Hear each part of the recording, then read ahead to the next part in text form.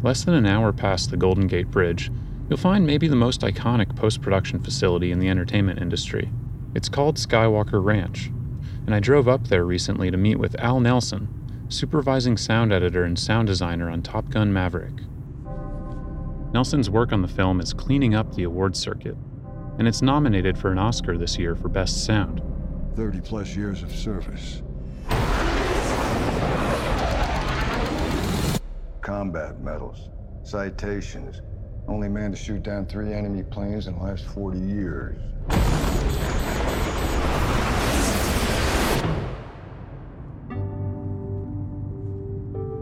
Skywalker Ranch is where the sounds of Top Gun: Maverick all came together. The ranch is the culmination of George Lucas's vision for a sound studio that can also double as a scenic filmmaker's retreat. And the roads to get there, they seem to go on forever through Northern California's rolling green hills. It really was a thrilling trip for me. I had a concentration in sound design during my own schooling, and I was long ago taught that sound is 51% of the film. Much of the work in sound design is subconscious. There's a subtlety and a humility involved in the craft that I find fascinating. As I got inside the ranch, I passed by acres filled with cows and vineyards, and even a small man-made body of water called Lake Ewok.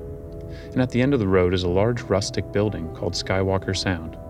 This is where Al works, and it's where we met up for our conversation. Hello, my name is Al Nelson. I create, select, discuss, venture to establish sounds that help tell the story that the filmmaker is trying to tell with their film.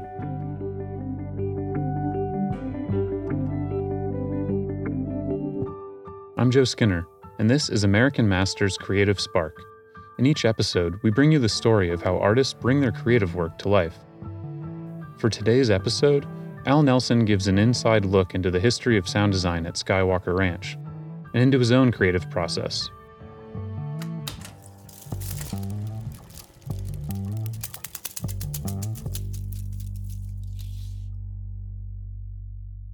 Although Al Nelson seems to be affectionately known around these parts as the dinosaur and jets guy for his extensive sound designs on Jurassic World and Top Gun: Maverick, he also has a 27-year body of work that navigates the subtle needs of all kinds of films. Everything from major commercial movies like Knives Out, to documentaries like 20 Feet from Stardom, to animated classics like WALL-E and Toy Story 2. In all films, and even in documentaries, we are adding and selecting and being very meticulous about what sounds are heard and when. Like I worked on the film Knives Out, and Marta, the character in the film, she gets in this little beat up little car and she's on a police chase. We record that model of vehicle and we make sure we've got that. But then you sit with the filmmaker, he's like, that's not fun. It's got to be extreme. The police SUVs are going to be these big V8s and we make them extra powerful.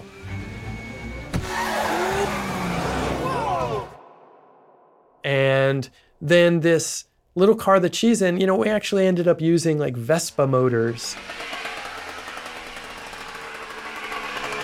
You find the worst sounding cars, but with personality, and you get them to rev to extremes, and you attach that to that vehicle. And if you're doing your job right, then you're telling the story, and you're also being authentic in that it's believable. The scene is believable, and it's fun. So it's stuff like that that give musicality and emotional context to the sonic landscape. Go, go, go! Are you flooring it? I am literally flooring it!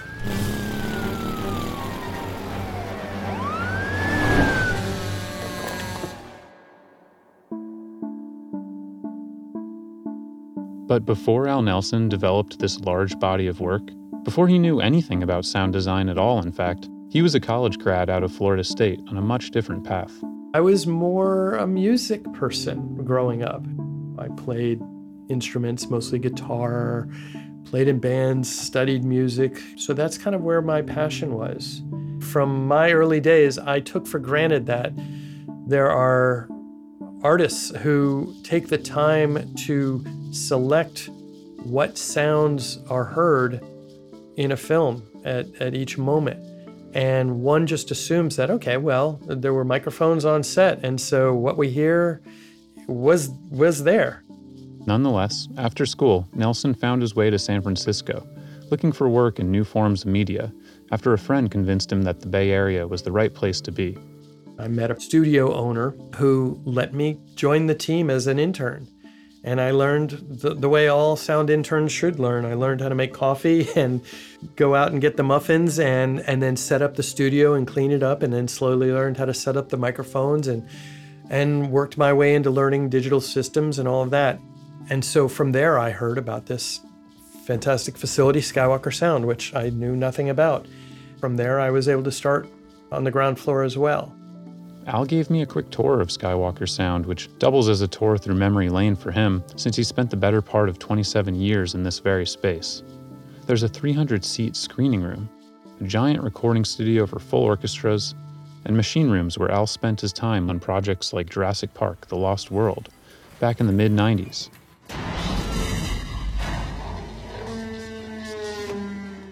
It's certainly another iconic film known for its sound design. Pushing us over the cliff. Oh my God.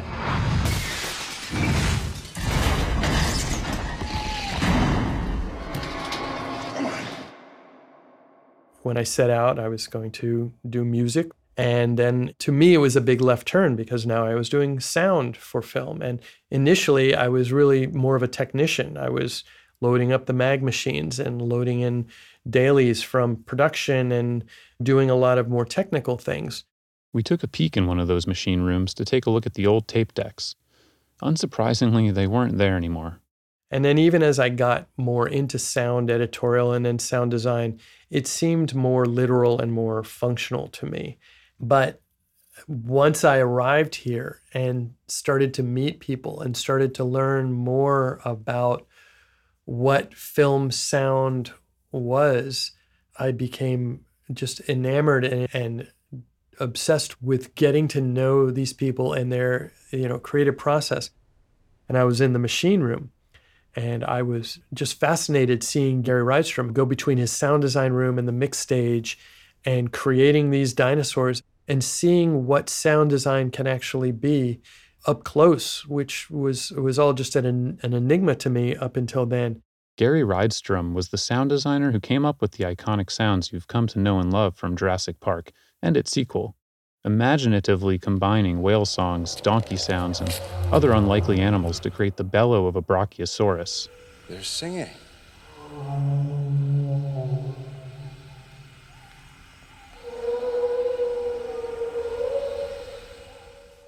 And the roar of the T-Rex, with a mix of a baby elephant, a tiger, and an alligator.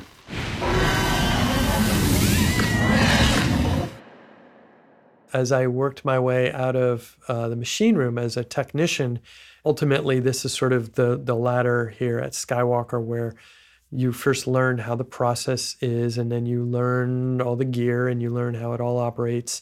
And then you start to get opportunities to be more creative. And so one of the positions I was given was assistant sound designer. And that involved working for the sound designer and primarily gathering sounds for them for whatever the project was. I was fortunate to work with Gary Rydstrom on Toy Story 2, for example. Zurg and Buzz have a big battle on an elevator. Hurry, I can hear it coming.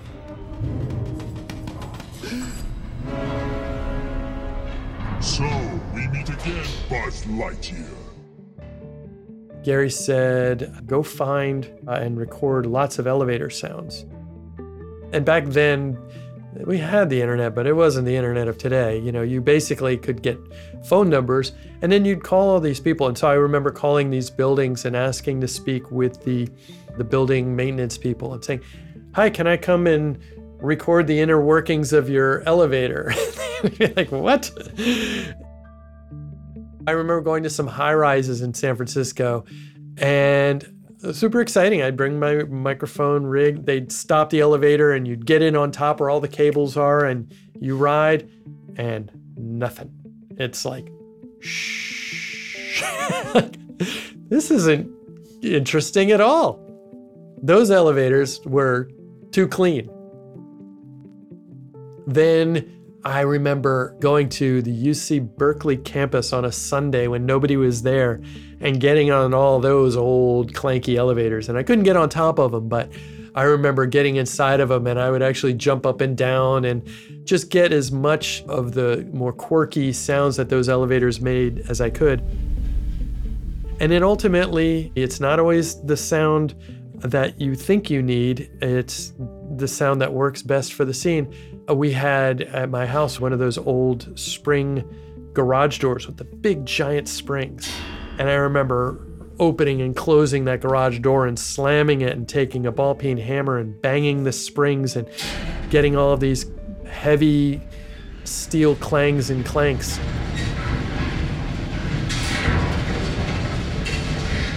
And Gary did what he did. I just gave him all this material. Quick, get on! The emergency hatch, come on! We found a guy who had this big, giant Cadillac for Al's Cadillac. It's all animated, but he drives this big, ugly Cadillac, and he steals the toys, and they end up in the trunk of the car. You, my little cowboy friend, are gonna make me big bucks. And so we went out and we recorded this Cadillac out on the side streets here in Marin County.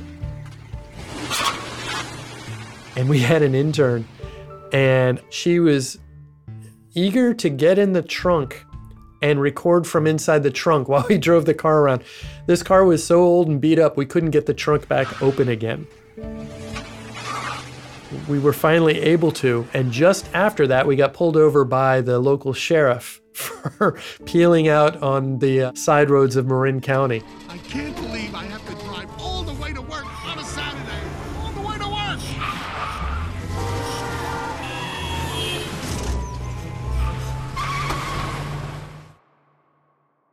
Those are just a few of the many sound adventures working for Gary Rydstrom. So much fun just getting out of the office and hunting for sounds. And that was the early days of learning that the world is full of sounds, and you got to go out there and get your rig and just listen and get lots and lots of flavors and colors, and then go back to the studio and see what you can do with them.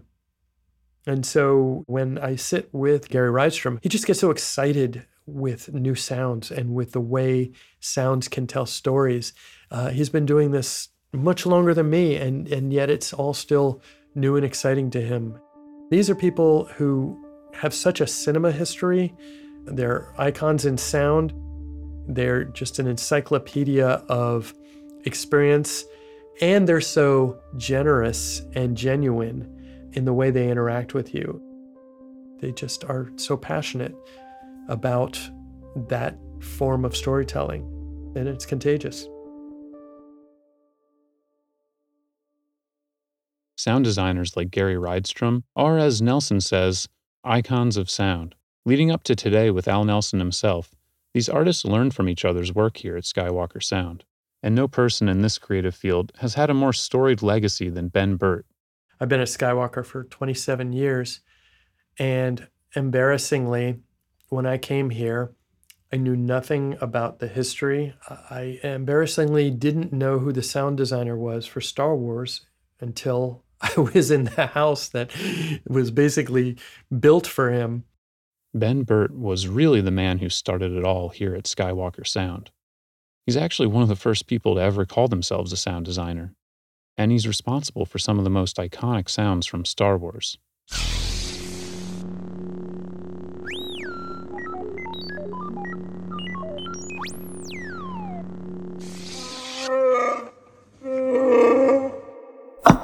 I called myself a sound designer because I really wasn't functioning just as a production recordist or just a sound editor or just a sound mixer. I did some of the job that all three of those people might do. Not only was Ben Burtt an inventive sound effects artist, but he was a voice actor too. He even voiced the heavy breathing sound of Darth Vader in the original films.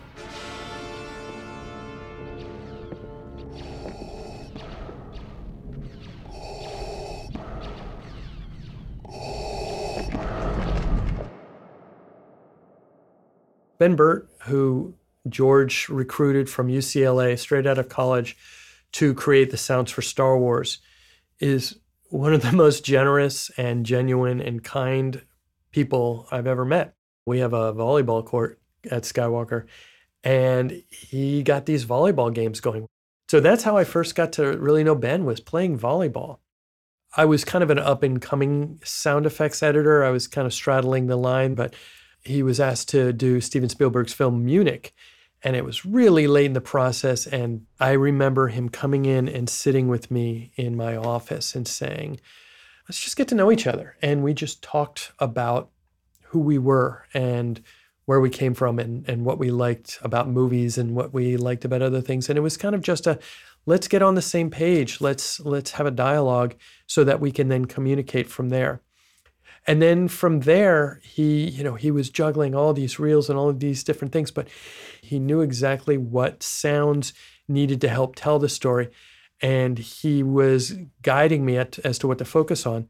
He was coming at it from, as Spielberg's ears and also as a filmmaker himself and as a storyteller, guiding me. And gosh, you can know everything inside and out of Pro Tools and all the bells and whistles of every sound box in the world, but that's the kind of guidance that is invaluable. He sat through a screening with us on Top Gun and had incredible insight. And his son, Benny Burtt, is one of my best friends, and I call him my secret weapon. Benny is who I spent weeks with, including on the aircraft carrier, recording jets for Top Gun. So it's a family affair and two incredible people. As Al Nelson grew through these working relationships, he became a bona fide sound designer, carving out his own legacy, leading sound design efforts on projects like How to Train Your Dragon and Jurassic World, among countless others. This path led him to our present moment, with his own Oscar-nominated work alongside director Joe Kosinski on this year's Top Gun Maverick. Fortunately, we've worked with Joe Kosinski here at Skywalker since Tron, so we were able to chat about it in very, very early days. And one of the earliest conversations was the jets are key to that film and to the soundtrack, and we should get as much material as we possibly can. You want a full palette of sounds, and with jets, they have many different personalities, and depending on how you record them, where you record them, their perspective. So we would spend a lot of time recording, and not just jets, but as much material as we could record for Top Gun Maverick, even before production started, so that by the time the filmmaker's working on their director's cut, we've already got a library, we've already worked through creatively what sounds better, what doesn't sound good. We've really had a chance to define our palette. So in working with the producers, we knew that they were going to be shooting some early stuff out on the USS Abraham Lincoln. So my colleague Benny Burtt and I flew out to Virginia Beach and deployed on the carrier for a week out into the Atlantic. We were taken to all nooks and crannies of the carrier to record from the front of the boat, the bow safety area, where the jets launch right over your head from the catapults.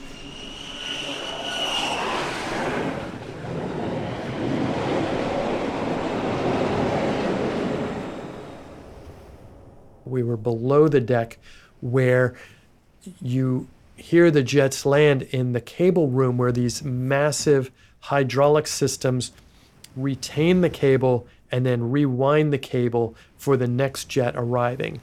Incredible machinery with incredible sounds and incredible personality. And then you have the jets circling overhead, coming into land, launching. And we had both F-18s and F-35s, as well as prop planes and helicopters. It could just be kind of same. But it wasn't, because we had so many different flavors and so many different options and so many different opportunities to change it up and create the palette that then became these jets and the story that we were telling sonically.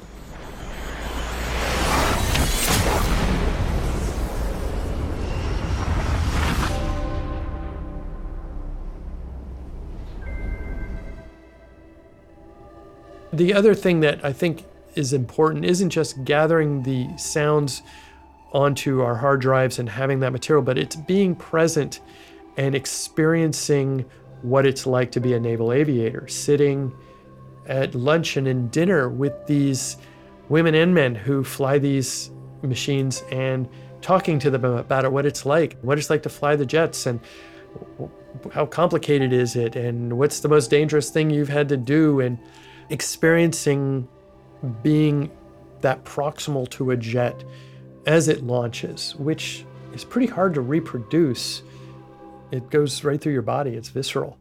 So all of that is as instructive as actually just gathering the sounds. Throughout Al Nelson's creative process, he needs to understand the emotional through line of the storytelling and keep a bigger picture in mind. Having a solid sense of character is an important part of this process. One of the very important things we learned on Top Gun was from Tom Cruise, who was very invested in the film in all aspects, as one can imagine, including in the soundtrack, and he spent a lot of time with us.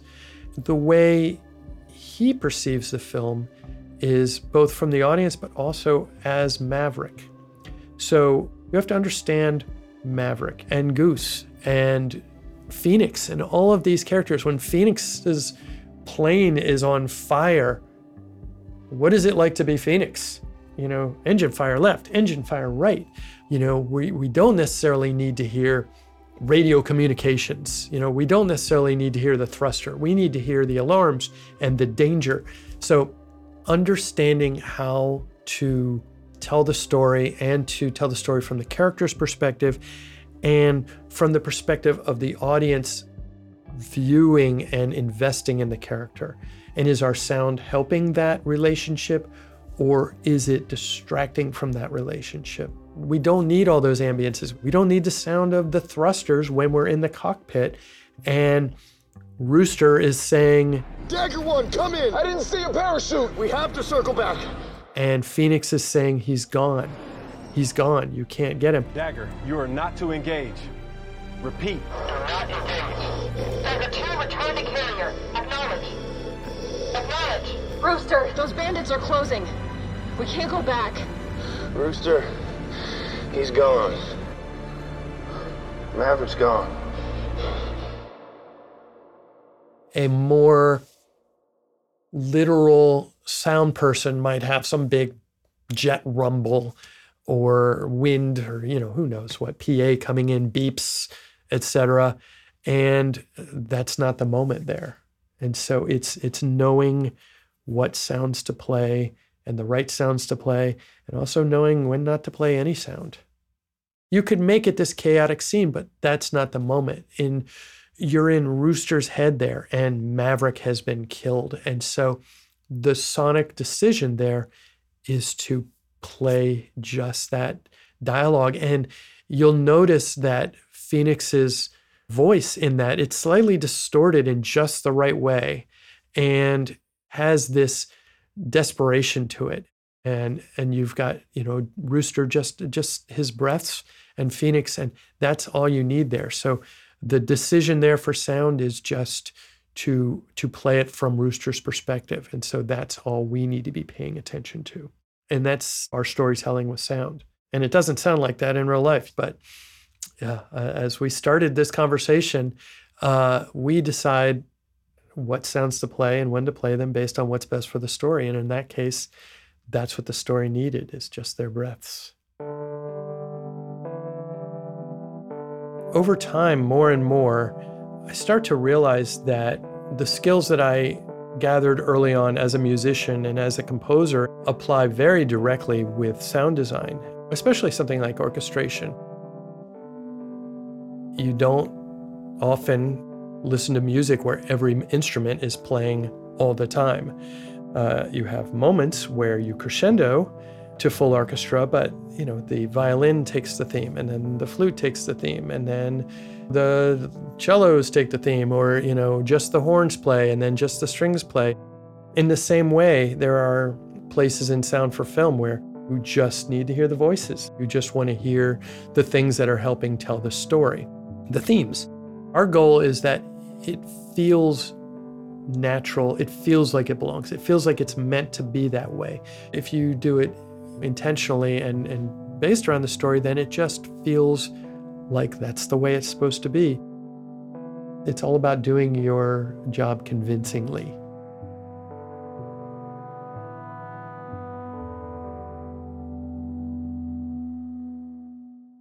Thank you so much to Al Nelson for inviting me up to Skywalker Ranch and spending the better part of his day with me to show me around.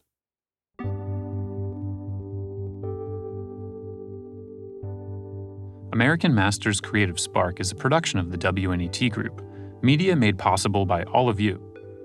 This episode was produced by me, Joe Skinner. Our executive producer is Michael Cantor. Original music is composed by Hannes Brown. This episode was mixed and mastered by Josh Broom.